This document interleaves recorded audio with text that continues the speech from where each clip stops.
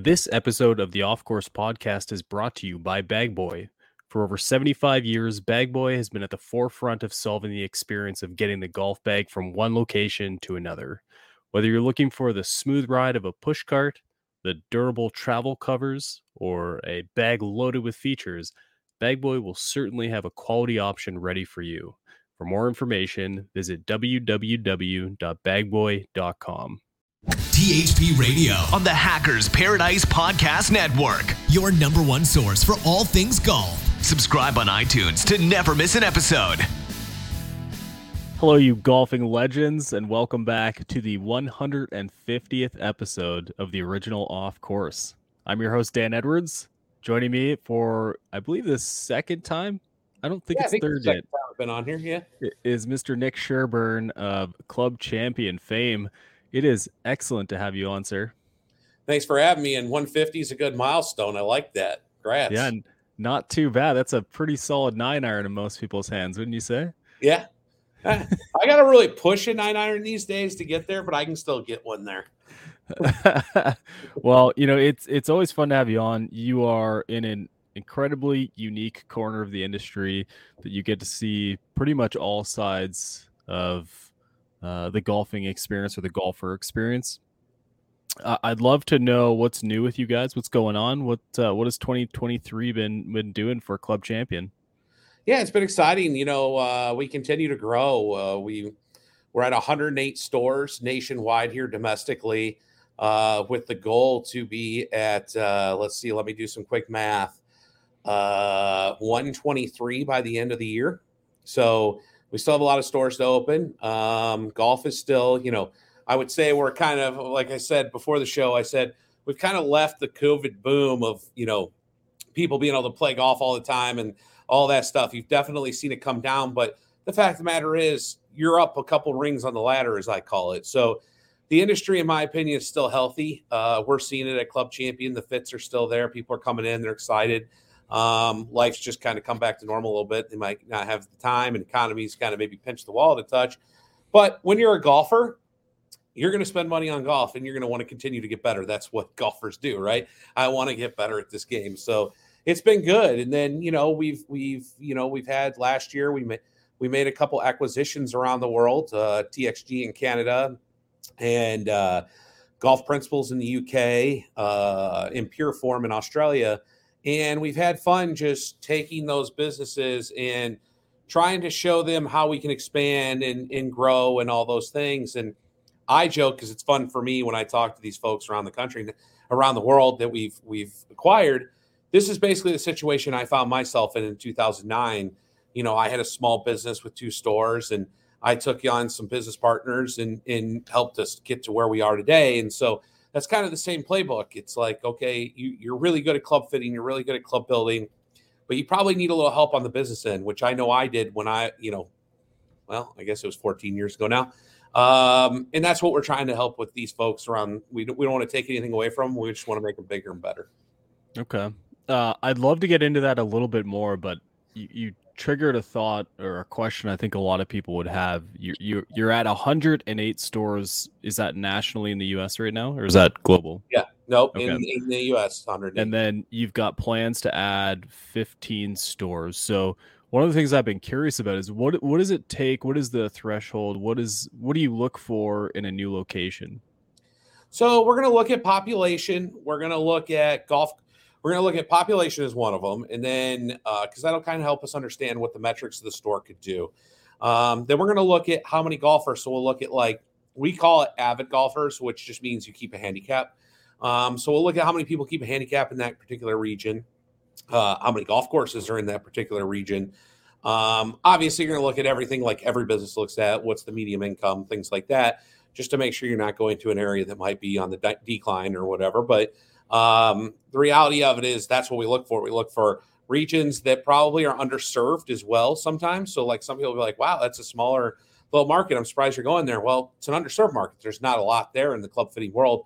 There might not even be there a lot there in club sales in general at the moment. And so, we look for it. That's what the kind of things we're looking for. We're very lucky at our size to be able to have a team of people that we contract that, the same people that maybe help like a Starbucks or a McDonald's, help you understand your client, who your client is, who's going to be interested in your products and services, and where you put that in order to put yourself in the best place to be successful. And so I'll definitely tell you this, Dan, when we first started working with these folks, whatever it was, 5-6 years ago, before that, we just did it all on our own. It was kind of easier with big markets. You learn some things. You're like, the world's bigger than what your brain thought it would be. And what we all think it is, of like, your core golf places. And it's pretty interesting stuff. I know I learned a lot of stuff from these folks who have been doing this a long time. Yeah, it's funny. You look at some of the stores. I'm always been fascinated about how companies choose to go where they go, and we're talking slightly different concept of retail, but it's always funny when you see one store, you can just about guarantee there's another store that is the same store five steps down the road kind of thing. It's like, okay, you guys are working in the same umbrella of logic here. I get that. I assumed it'd be a little bit different for golf, but is there a location that really surprised you that really suited Club Champion's value and design? I don't know if I can speak to exactly that one, like pick out one. Yeah. But I can tell you some interesting things. Like, people always go like, well, why wouldn't you just go set up at Pinehurst? There's tons of golfers there. There's 8 golf courses. There's all that stuff. Well, the reality is people are going there to play golf and vacation and do that. They're not really necessarily looking to take 4 hours out of their vacation time and go spend a bunch of money on golf, where they're already there spending a bunch of money on golf, right? But you're interesting, like you go to like Orlando, take for example.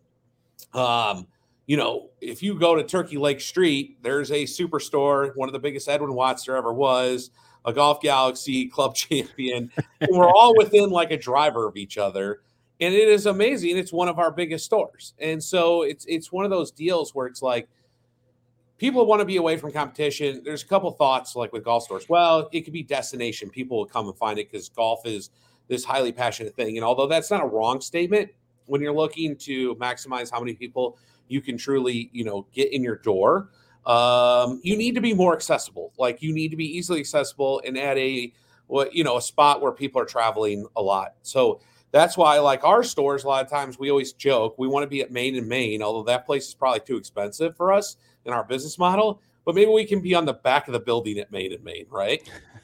So that's kind of what we always say. And then the other thing is it's like, this won't resonate to everybody around the country, but maybe it definitely does more in the Midwest. For example, like there's a Walgreens on one corner and there's a CVS on the other corner. Oh yeah, yeah. And it's almost everywhere, and they do that on purpose. Like, and I will tell you, for us too, like being near competition is not a bad thing. It's a good thing.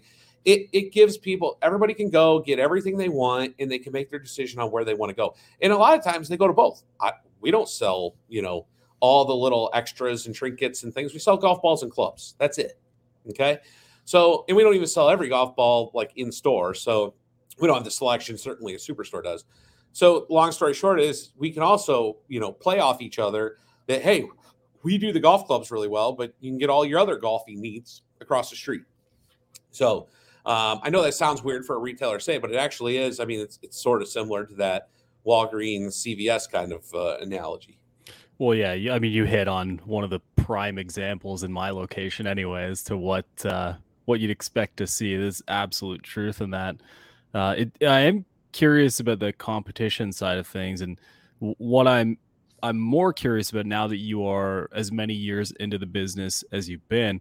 I assume that repeat customers as well as word of mouth are some of the best ways you guys get business. Is that fair to say? Yeah, I mean, we'll probably talk about some of our marketing and stuff that we do, but the reality is, when you look at our core of our business, repeat customers and customer referral, I mean, is a huge part of our business. And when you look at those metrics compared to most retail, it is very high. It's one of the things that makes our business look very good. But we need to be high. Like especially when we were smaller, that we didn't have the money for marketing. So the only way we can get our word out there is through those customer referrals. And on top of it, we're retail, but we're what I like to call them, and I think others in retail would call it experiential retail. So part of what you're paying for in that fit fee and stuff is that experience, right? You're getting results. I call it results, but it's an experience and it's different than everybody else. And so if you can deliver high on that experience and those results, you're going to get more customers. It's a big part of our business. It's something we spend a lot of time with our fitters on, and making sure we do our best job all the time. Well, that's one of the experiences I've had, and I can really only speak to the locations that I've had and spent time in. Here in Cincinnati is a good example. Knowing the guys by name is great. Up in Indianapolis, same deal. Like, you go in there, you get a sense of interest, you get a sense of connection between the guy. What I thought was most compelling during my times going there was there's such an investment in getting the right things built and the right things fitted, because obviously your brand is designed around maximizing potential in a golfer. The freedom to make those selections without being pressured. I thought those were all really valuable things. And those would be the first things I would feature when someone asked me, where should I go get fit? Where should I go and do this kind of emotional experience when like golf clubs? Like, it's an emotional, almost intimate feel trying to figure that out. And having that's always the goal. You look at some of our competitors directly in our space that do almost identical to what we do, and you walk into their stores, and this is no knock, it's just what they choose. This is my feeling on it when I set it up 25 years ago, is we don't want our place to feel intimidating. We want our place to feel comfortable and inviting. We don't want all the super modern connections. Like, I always said, I wanted it to feel like a pro shop. That's what I wanted, that kind of country club pro shop, that comfortable feel and that one-on-one experience. And that's what I wanted it to have. And I wanted customers, when they finished, they may say, hey, Nick, you're expensive. And that's fine. I'm good with that. But I wanted them to say, I made an educated decision today on my spend. I got what I needed to solve the issue I had on the golf course. And that's what I was looking to accomplish. And I didn't make up the price, and people just think it's expensive because we had to do extra stuff in order to do that, to accomplish those goals. But that's what we wanted to do. And we get a lot of feedback. We do a lot of times, we do a lot of surveying of our customers, do a lot of surveying of not our customers, and or we hire groups to do it. And one of the things we do, we do get the feedback on is that more personalized feel, that stuff. And it really, I still today try to drive that from the top. I mean, I had an upset customer in California a couple weekends ago. He started blowing us up on Twitter. Saturday night at 7:00, I picked up the phone. I called him. Okay. I'm not going to get in a Twitter war with this. There's no need to. If we made a mistake, we made an honest mistake. I'll tell you that. And so it can be worked out. And so picked up the phone, still talked to the person. Person was floored that I called them and took care of the issue personally. And it was something simple. But, they think we're a big, mega company. I mean, we are a nice sized company. But at the same time, I believe, and I try to lead from, the top, that guys, this is all about the customer and making sure, one, that they leave playing better golf, and two, that they have a great experience doing it. And what I mean by a great experience is I want them to truly understand what happened, why it happened, what they're putting in their bag, how it's going to help them, all that stuff, so that it's just a very tight, clean process. So what you're saying, Nick, is Saturday night at 7 p.m. I'm looking for a drinking buddy. All I got to do is roast Club Champion on Twitter, and you're gonna marketing might send it over to me, or I might see it.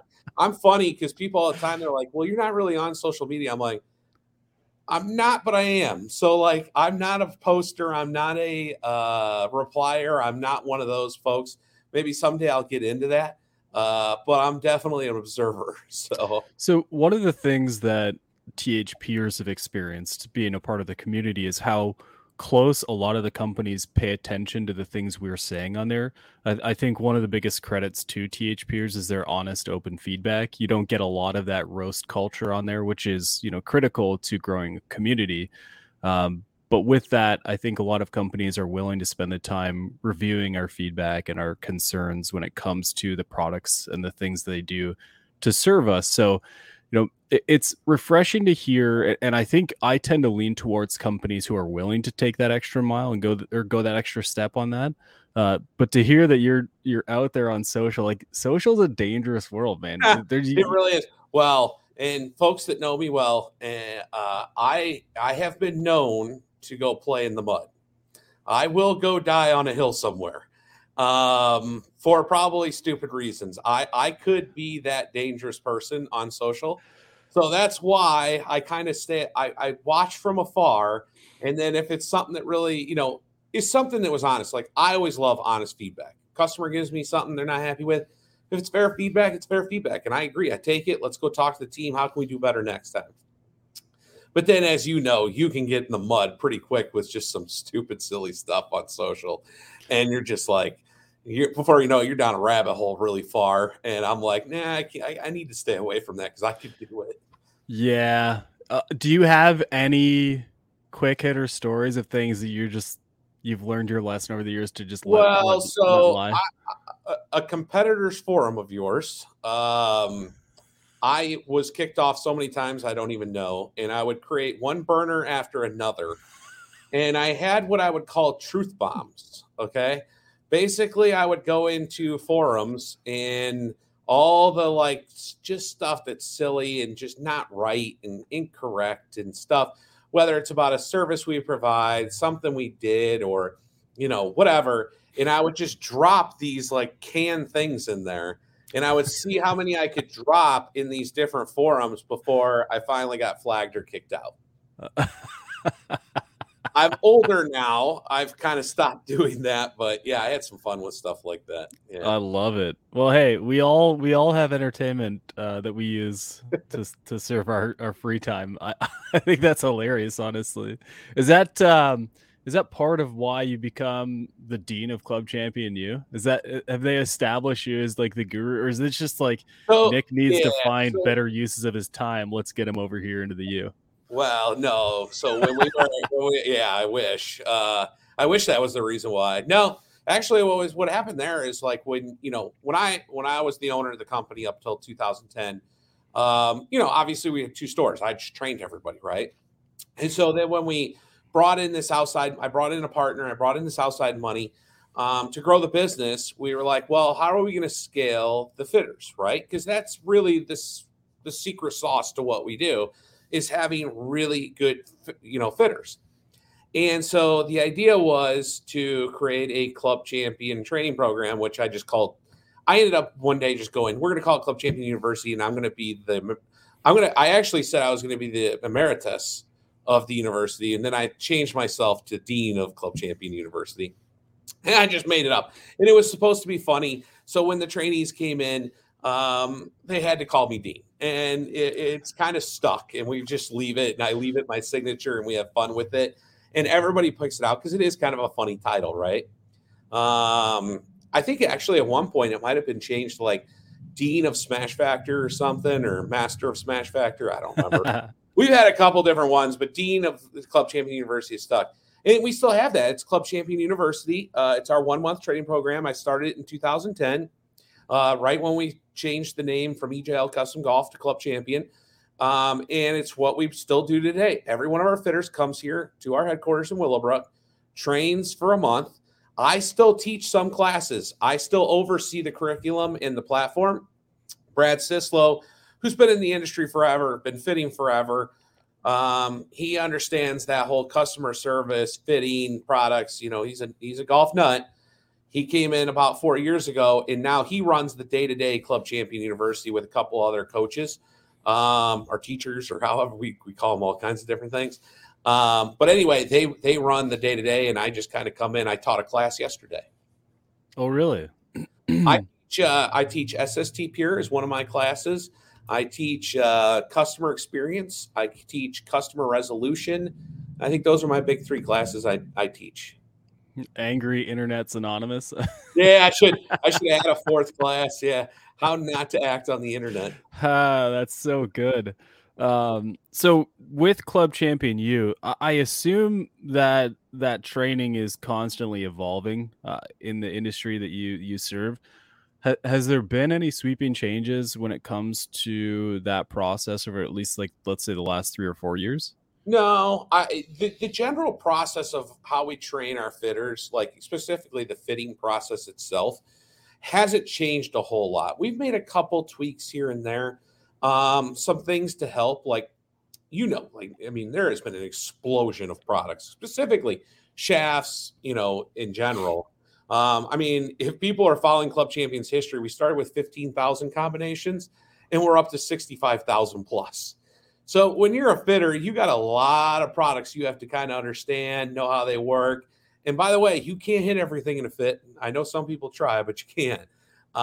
So you kind of have to know how to navigate, where to navigate, and be efficient with it. I'd say one of the things that's cool, we don't really talk about or tout, but because we still want the fitter to be the centerfold of this process. But I created what it's called the Copilot, the Fitter Copilot. And it's an AI generated software in which helps the fitter stay on pace. So as the TrackMan is collecting data, it's feeding the fitter kind of like suggestions on shaft. Then when they're done with shaft, then it'll feed it suggestions on heads. And I call it the Copilot for that exact reason. I want the fitter still to be the captain. I still want the fitter to drive the knowledge in that, because as you know, because you're in the industry, but not all golfers get this, there's science and then there's art to this. And there's not always one answer, because every golfer might want to see something different, right? Optimal may be what it is, but maybe we want a little bit more fade, or we want a little bit more draw, or we want a little lower, a little higher than optimal, whatever it is. So there's, in my opinion, there's no perfect software that's going to tell a golfer what they need. But I do like the fact that we've added this to our fitters, the Copilot, basically a little helper, saying, hey, let's not get too far off path here. This is kind of the region you should stay in. Let's do that. Because again, there is a crap load of product out there now that, fitters have to navigate. That's why I laugh when people go, well, I can go get fitted over here. I'm like, they have 10 shafts. There's thousands of shafts out there. Even some of the most unique fit carts would be maxed out at what, 20 or 40 shafts on right. And that's probably the biggest one. Yeah. And we have 230 some wood shafts, our driver shafts, and 180 or some. No. I'm saying that wrong. Well, standard length, like 180 iron shafts. But so one of the things I've always found interesting is when you look on a shaft website, and we're going to go down the golf nerd rabbit hole here, which I'm sure you're excited about. They have, and I don't want to roast particular companies, but every shaft in their lineup is low spin, high launch, low spin. But then, things like the EI profile are pretty fascinating. You get it. I always loved the old Miyazaki system where it's, exactly what stiffness is in each quadrant of the shaft.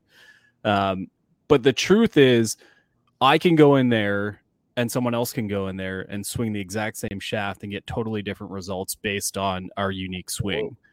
So when it comes to a fitter, that perfect, there is no perfect science there in my perspective. You can't make an assumption just based on a handicap, a visual golf swing. There's nothing about that serves consistently across the board. So you talked about Copilot, and I think what really resonated to me is, for the average golfer, we're not exactly the most athletic's not fair, fit group. It's not like we're all playing like water polo out here with large guns, So people get gassed is what I'm trying to say. So you have a finite amount of time to find that perfect combination in shafts that really don't share unique traits or unique results off every golfer who hits them. So what's the trick there, man? I've always been really fascinated by that. Well, that is the toughest part, is like you hit the head on the nail. Two shafts, the same shaft could fit two different swingers different ways. And so that's the toughest part, which, what would happen in our example is, as you become a better fitter or more seasoned fitter, you would probably get to the point where you were like, okay, I could see that that's not going to work or not going to work. But at the beginning, you might have to do a lot of trial and error, and you're doing it with a customer of learning those things. The customer doesn't know that's happening, but, oh, wow, that didn't work for that person or whatever. And to your point, you can't hit everything. And so what would happen is ultimately fits would go very long. People would get very exhausted and maybe even have to split it in two. But we get to the right answer eventually because numbers are numbers. What I like about the Copilot is it basically here's a cool stat. We get about 1 million swings on TrackMan per month. Isn't that amazing? That's a lot, yeah. Yeah, 1 million swings per month on TrackMan. How many good swings? Well, that's up for debate. That's definitely up for debate. I can tell you the ones I put on there are suspect. But anyway, if you take all the data we collect from our TrackMans, it's 1 million swings a month. And as most people know, TrackMan has an optimizer function and stuff. And then we tag the clubs that are put in there. So when I went to data scientists to create this, they were like, Nick, we normally get really like crappy data. We build these, platforms and algorithms off really like suspect data. They're like, man, you got so much data over the years in these TrackMan, because it all gets put up into a cloud, TrackMan cloud. They're like, you have so much good data tagged well. And then ultimately, you can put all that together in an optimizer. They're like, man, you can really create something here where there is some of that fitter biasness there, right? Like when I say biasness, the art of, you could see here's what would have been optimal, but here's what the final person got fit for. It was also optimal, but in a different way, right? And so it's kind of been really cool how it's blended that, help the fitter, blend that art and science together. And it's been cool. And like I said, we don't advertise it. Maybe someday we will, but right now it's like our fitter still is the one guiding it. So it's like, it's a Copilot. It's truly just there to help. And I think it's really cool because it helps in those jump balls of like, well, I need to get my launch lower. I need to get my spin up or whatever it is. I think I need to go this way. It might tell you, you know what? Don't even go that way. Go this way. Yep, you're right. That's a better way to go. Go. Well, I remember back in the day, and this was like probably 2011, 2012, that sort of range. So this kind of concept is incredibly new at that point. I was going to get fit, and there was like an immediate knee-jerk reaction to go to the stiffest, boardiest shaft if you have a high swing speed or if you have a lot of spin. And I remember I went to like 4 different just random fitting days. So it wasn't like a true fitting. It was just like, hey, try these things. And it was like Matrix black tie came up every single time. And I don't like to roast particular shafts, but it's just one of those shafts that truly did not work for my swing. Atmos Blue is another example, totally different style, does not work for my swing. So I would get this black tie in, and I'd add 2,000 or 3,000 RPMs of spin on a driver swing just because of the way it reacts to my swing, and the sense of confusion that came over the group was like, okay, what's going on here? Yeah. And then I would go. So we did range days. We spent some time with you guys a couple years ago doing range days with irons, but the year prior we did it with drivers. And I put Atmos Blue in there, and I just couldn't find the center of the head. You put a different shaft in, center of the head. Atmos Blue, couldn't find it. It's like there's so much that goes into that. Looking on the internet is a lot of fun to do when it's snowing outside, but it solves nothing when it comes to your actual golf swing. It can be. It's dangerous. Well, it was funny. We had a training class, and one of the gentlemen has like a kind of an interesting like personal injury kind of thing with his legs. So his legs aren't very stable or good. He's a huge golfer, loves to golf, not a bad golf swing, but it's just unique how he has to swing due to these injuries in his legs. And the Copilot comes up with literally, it'll start with like 5 suggestions. And within those 5 suggestions, there was an R, an S, and an X. And and we've seen this before. But if you look at the profile of the shaft and the type and the torque of the shafts, it did make sense to a degree. And so as we worked through it, this was fun because he was a trainee. So we were just kind of teaching him about like how this unit thinks and how it works and how it's going to help you. Because the first reaction by all the trainees watching this were like, well, how's that possible? How can you have, this, this, and this? To your point, they're not all the same. Not all flexes are the same. Not torques are measured the same. Bend profiles are different. It can really change. And so specifically, this was an anomaly I hadn't really seen much of. I've seen like S or X or R and S, but to have all 3. But then when his swing, just the way it was, I was like, you know what, this makes sense. And as we worked through it, it was interesting to see. they all kind of performed very kind of in that world that we needed to be in all 3 different flexes. Wow. That's wild. And I'm sure he had the freedom to choose the one he liked best, what the he felt best, the feel, which is, there was one that is what it stood is. out. I don't remember what it was now, but there was one that stood out in the numbers, and then we moved on to the head and we got a great fit. But it was interesting. It was a fun one. I told Brad, I'm like, well, Brad was doing it, and then he goes, "You got to come." He texted me. He's like, "You got to come. This is a good one." And so we came. I'm like, man, we should have filmed that. That was pretty good. Yeah. Well, I didn't really expect to go down this rabbit hole, but I think it's a really curious one, and it definitely validates how critical it is to get an effective fitter, because it's not necessarily you can't get fit for a product based on what's, let's say, stock. I mean, companies spend a lot of time validating their products, the shafts that go into their heads at retail to fit the most amount of golfers. I'm assuming it'd be foolish if they didn't, but this is about finding the best fit, right? This is about taking that extra step. Yeah, well, absolutely. And one thing I always tell golfers is like in Club Champion it's something I have to fight. There's fitter bias too, right? And so they get stuck in their head to fit, like to your point earlier, heavy stiff or, light soft or whatever it is. There's biases that happens. And then with products, there can be biases that happens. Even if they don't think it happens, it happens. We used to play a fun game back in the day. Now we're big, it's hard to do. But I could literally, when we were like 10 stores, I could go to a builder's bench. If I didn't look at the build sheet and the name on it, I could kind of tell probably who sold that set of golf clubs. Doesn't make it bad, by the way. It's not incriminating us because the numbers were there. You wouldn't have bought it if it wasn't. Mm-hmm. But that's my point is there's some different ways to do it. And then there's this. What I like, and we always for years have tried to, how do we stir the pot, get them introduced into other avenues or lanes that their brain could go to solve a problem, right? Because like I said, there could be 10 ways to solve that golfer's problem. So the Copilot's really nice in the sense where it really opens up people's brains, particularly our fitters, to, oh, wow, you know what? I wouldn't have thought of that. I would have solved it probably this way. But this is an interesting way. And sometimes it's what I've seen too is it helps with the price thing. Because, sometimes they would go that way and go, well, this is the only way I can get to you those numbers, but the shaft costs this. Now you can go maybe a couple different ways and see how the different ways go. And maybe it can help you on price a lot of times too. Wow, that's really interesting. When it comes to new products, I'm assuming you have a pretty solid sense of what's killing it out there and what's not doing as great compared to years prior. Yeah. Yes, I do. Is there a lot lately? It seems like because it's that time of year where all the new products come. Is there a company that I was just going to say? Is there a company that has surprised a lot of people this year as compared to previous years? Is there a company that continues to dominate?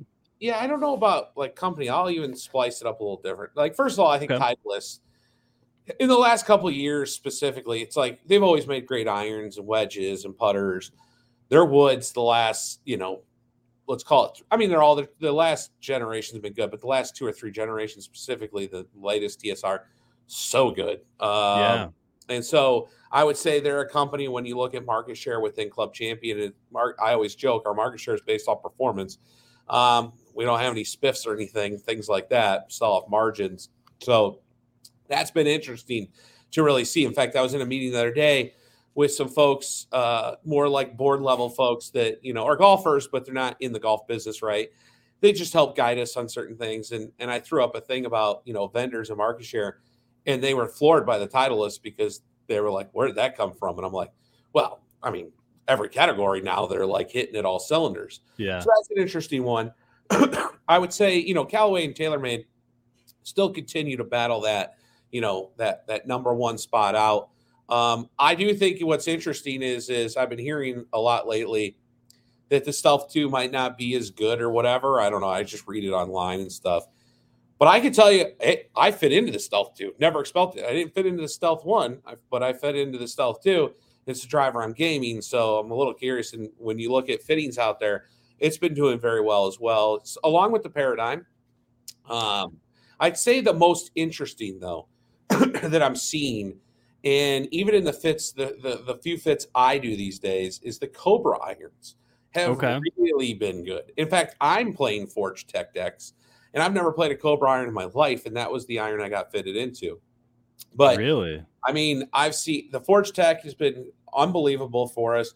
The new CBMB has been performing very well for that golfer in that category. And then, the Aerojet iron is, it battles out the Paradigm and the Stealth iron. It's done very well as well, though, I mean, Stealth and Paradigm are beating it. But I would say if I were to say one category that's been interesting to me this year is that Cobra iron category. The woods are good too. I just don't think it's hard to stand out in the wood category to be in general. They keep up with the Joneses but the iron category there, I feel like they've just really, stepped up a notch in. And I'm not buying that's cool. I was fitted into it, but I have liked them a lot.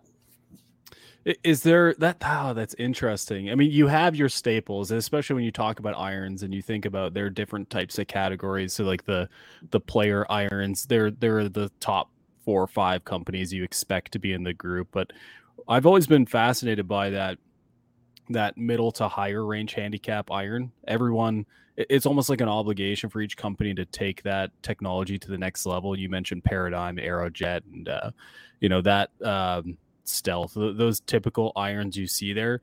I've always been really curious about how people lean. I feel like when they're in that type of iron, they have a sense of inclination to move more towards what's in their metal woods. So, with TaylorMade and Callaway sort of duking it out for relevancy in the wood space. So it's like, all right, finally I figured out the driver. Let's just go with those in the irons. So it almost seems that kiss of death. One, I mean, that 100% 25 years ago, that's where my brain was, because that's what I did. Okay. It was funny when I was growing up, we didn't have a lot of money. And so I had a set of clubs from my grandmother, and believe it or not. And so it's kind of how I got into this. I'm like, man, I grew up on a farm. I'm like, how do I make these things work? Somebody taught me how to grip them and extend them. I did it all myself. Funny, the first time I bought it, I could afford a bigger driver. I actually took a loan from my grandmother. She charged me interest on it, by the way. She'd send me a postcard every month. Here's your balance. Here's your interest, blah, blah, blah. I'd pay her, right? And it was a Titleist driver. So what do you think, honestly, I did? I worked all summer detasseling corn, and I bought a set of Titleist irons because of the Titleist driver. Well, it's funny. Then I ended up moving up to Chicago because my dad relocated, and we came up here, and I got a job at Cog Hill, and I went to the Western Open. And I'm watching. I didn't go to the Western Open. I had a job at the range at Cog Hill. The Western Open came. During the Western Open, they'd still have all the employees helping do the range activities, right? And so I'm watching these pros. I'm in high school at the time, and they going back and forth these tour trailers, just and looking at their bag.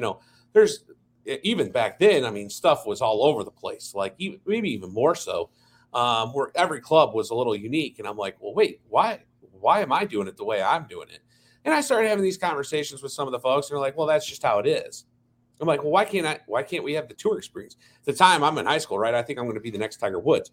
So I'm going, if I'm going to be the next Tiger Woods, I got to have the right equipment, just like these folks do. Otherwise, I'm not going to get better at this game.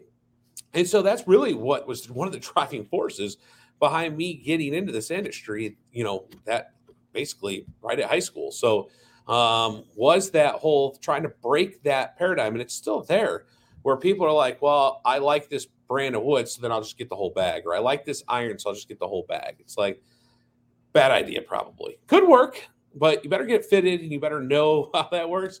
Probably not going to work. I mean, I have I go TaylorMade driver, TaylorMade 3-wood, Ping hybrid, Cobra irons, Cleveland wedges, Bet and Hardy putter.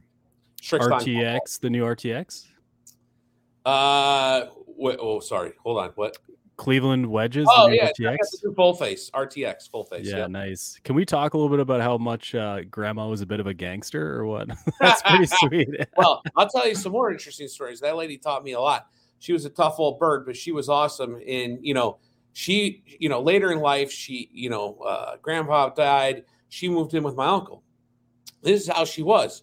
She didn't want to buy a half gallon of milk because she goes, I won't drink a half gallon of milk. So she would measure down to the cup of what a cup of milk cost, and she would pay my uncle for every cup of milk she took.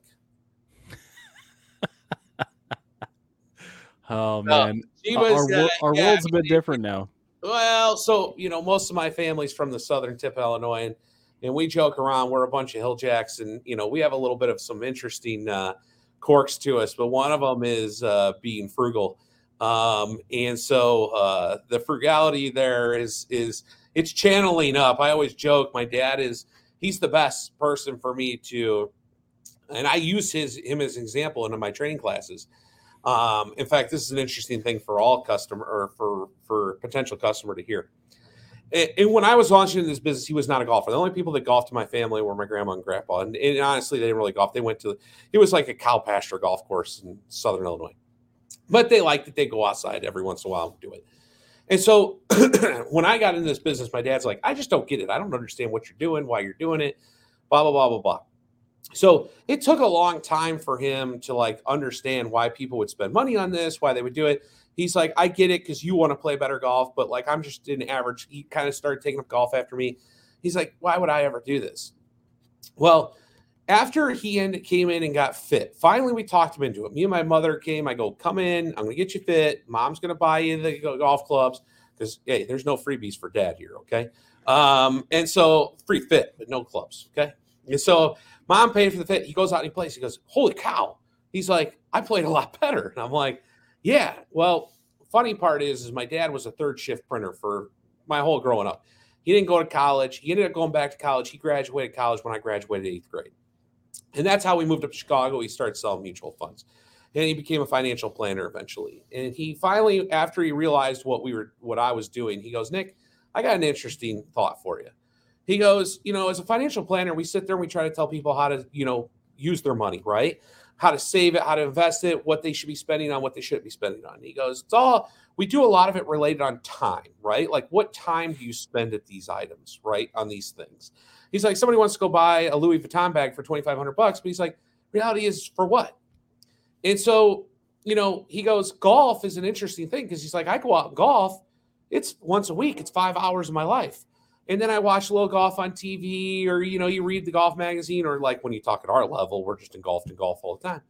He goes, golf now is all of a sudden, let's just say it's 5 hours a week. He goes, you eat, you sleep, you work, we'll put your family in there.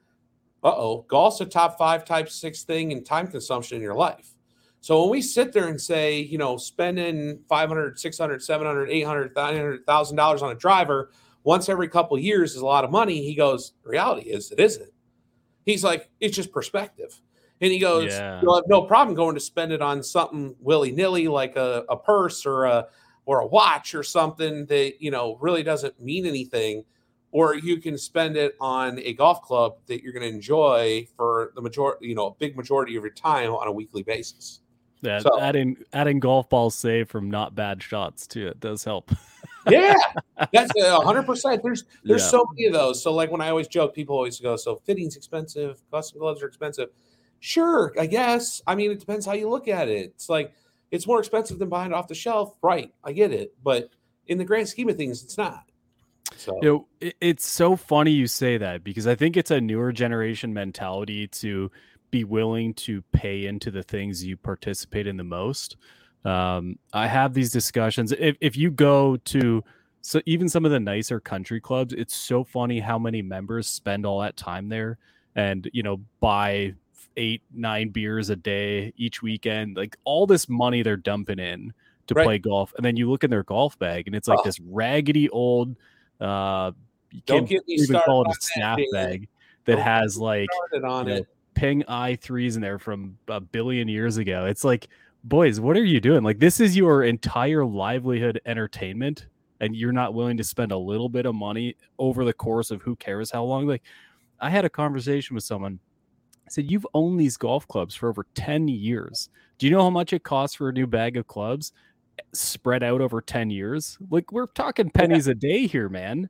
And you're still using these things. Like, you hit one shot with a club that has decent technology in it with a decent grip on it, and you're going to realize you're basically abusing yourself right now using these old golf clubs. I have a reputation at my golf club, and sometimes it bleeds in when I go to other golf clubs, is I'll go up to the person because, I'm instead of spending time at the bar, I probably have a beer in my hand going up and down the bag the bag drop. And I'll go to somebody and I'll go, hey, you want me to go in and give the resignation to the club?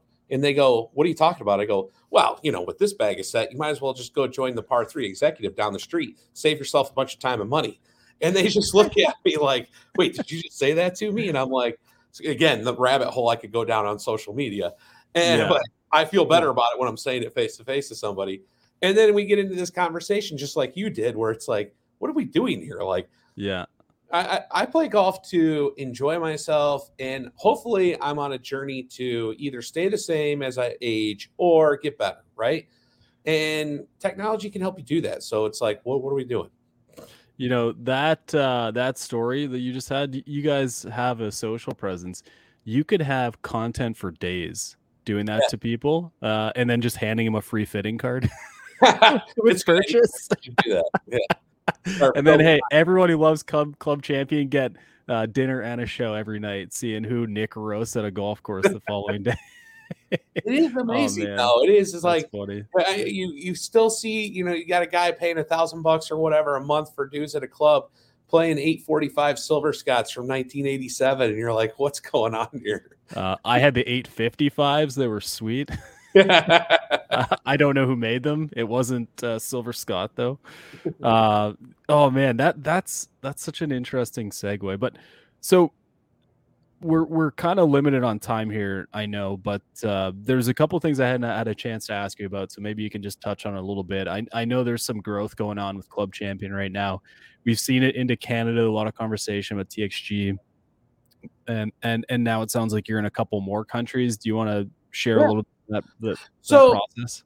Again, I think Canada is the one that people know the most because it is TXG and they have an online presence of their YouTube channel that does really well. And folks all the time go, oh, you must have bought them for this reason, you bought them for that reason. Listen, we acquired, whether it was UK or Pureform, the idea was to do what we did in the States. We basically took me, infused money, brought some business know-how, and expanded. And let the golf guy be the golf guy, right? And so that's kind of like Ian in Canada. Let the golf guy be the golf guy and drive that vision and foundation. People all the time go, hey, TXG and Club Champion are two different things. TXG does all this and Club Champion does this. I'm going to tell you right now, guys, we're all the same. And you're going to see it because we're going to start getting more and more integrated with Ian and I myself. We're going to be starting a new series called Fathers of Fitting. And it's going to be me, Ian, it's going to be Jason McNevin in the UK and Paul Jenner in Australia. 4 guys that have been doing this for 20 plus years at a high level and talking about it, because there is a lot of thought there like, oh, we're all different. No. The core foundation of what Ian and TXG and those crew do up in Canada, Jason in UK, Australia, we all have that same mentality. We all have that same, and we build clubs the same. We fit clubs the same. We might use a different launch monitor. It doesn't matter. The numbers are the same. We believe in having the right fitters in the store and the right fitters working with you. So it is going to be interesting. And we have created some confusion there because we changed our social handle to TXG, a Club Champion brand. But the reality is Ian and crew do a really good job at social media and YouTube, and we didn't. And so it's like, okay, well, if we can give them a little bit of the driving force of that helps feed the whole Club Champion umbrella. And eventually TXG will be a Club Champion, just be Club Champion. And the UK will just be Club Champion in Australia. We also didn't want to shock everybody and go, oh, they're taking over and they're the big bad monster. You know how that goes. And so we just wanted to get around that and be like, hey, we're all a team. We're gonna progress as a team. We're gonna make it. And you're starting to see it in Canada. They started with 2 locations when we bought them. I always in when we bought them, they had 2 locations in Toronto, very small. I say Club Champion or EJL circa 2007. That was me in 2007. And now we're opening them in Calgary, opening them in Vancouver. Same thing in UK. We're in. They had a little location outside of London. We opened a little bit bigger location in Basingstoke there, and then we also opened up a one in Glasgow, Scotland. I guess 3 months ago now, and it's all the same. They're all Jason and the crew over there are running that. And then in Australia, they had a location in Melbourne. They had a location in Sydney, and we just opened up our 3rd location, a new location there in Brisbane, where it's hotter than Hades. But It's super hot, but anyway, we've had fun doing it, and you're going to see us get more integrated, and you're going to see us talk more as a group, and you're going to see that the things you may love or hate about it, we're all the same, and we're all going to continue to grow and evangelize this fitting and custom building story, because the four of us, the fathers of fitting, we're going to call ourselves, we all believe it, and we all share that same passion. I'm not discounting the other locations, but I've heard some good things about traveling to the UK for golf. You want to do like an off course on location over there? Yeah, we can. In fact, I'll have to go over there eventually. It's funny. I've played in Scotland, a decent amount of golf in Scotland. I've actually never played in the UK, and there's plenty of courses there to pick off the list that Jason could help us get done. Yeah, I've never been anywhere over there, so let's get it. That sounds like a trip, and we can hand out free fitting cards. Yeah, to all the English folks who need some help with their bags. It's wherever you go in the world. This is what I will tell you. What's interesting in traveling golf, in the traveling golf world of mine. You go to like an Asian country. Let's say you can even break it up more like this. China is probably 10 years behind us on custom club fitting and understanding what that means. And Japan is probably 20 years. If you were to put it, Europe and Canada is probably 5 to 8 years behind us. So what I mean by that is if you go to Japan, first of all, it's more of a class system, right? And so your appearance and your items, because we've all been in history classes, class system, kind of like what you have, your possessions, right? And so when you look at like over there, every club off the shelf comes with like a $400 plus shaft. And every driver you buy over there is basically $1,000 plus US dollars. Okay. Because it's not unheard of to go to a Japanese driving range, because people go to driving ranges or play indoor golf more. It's landlocked country. Golf is very expensive and hard to get to. You got to get out of the city to do it.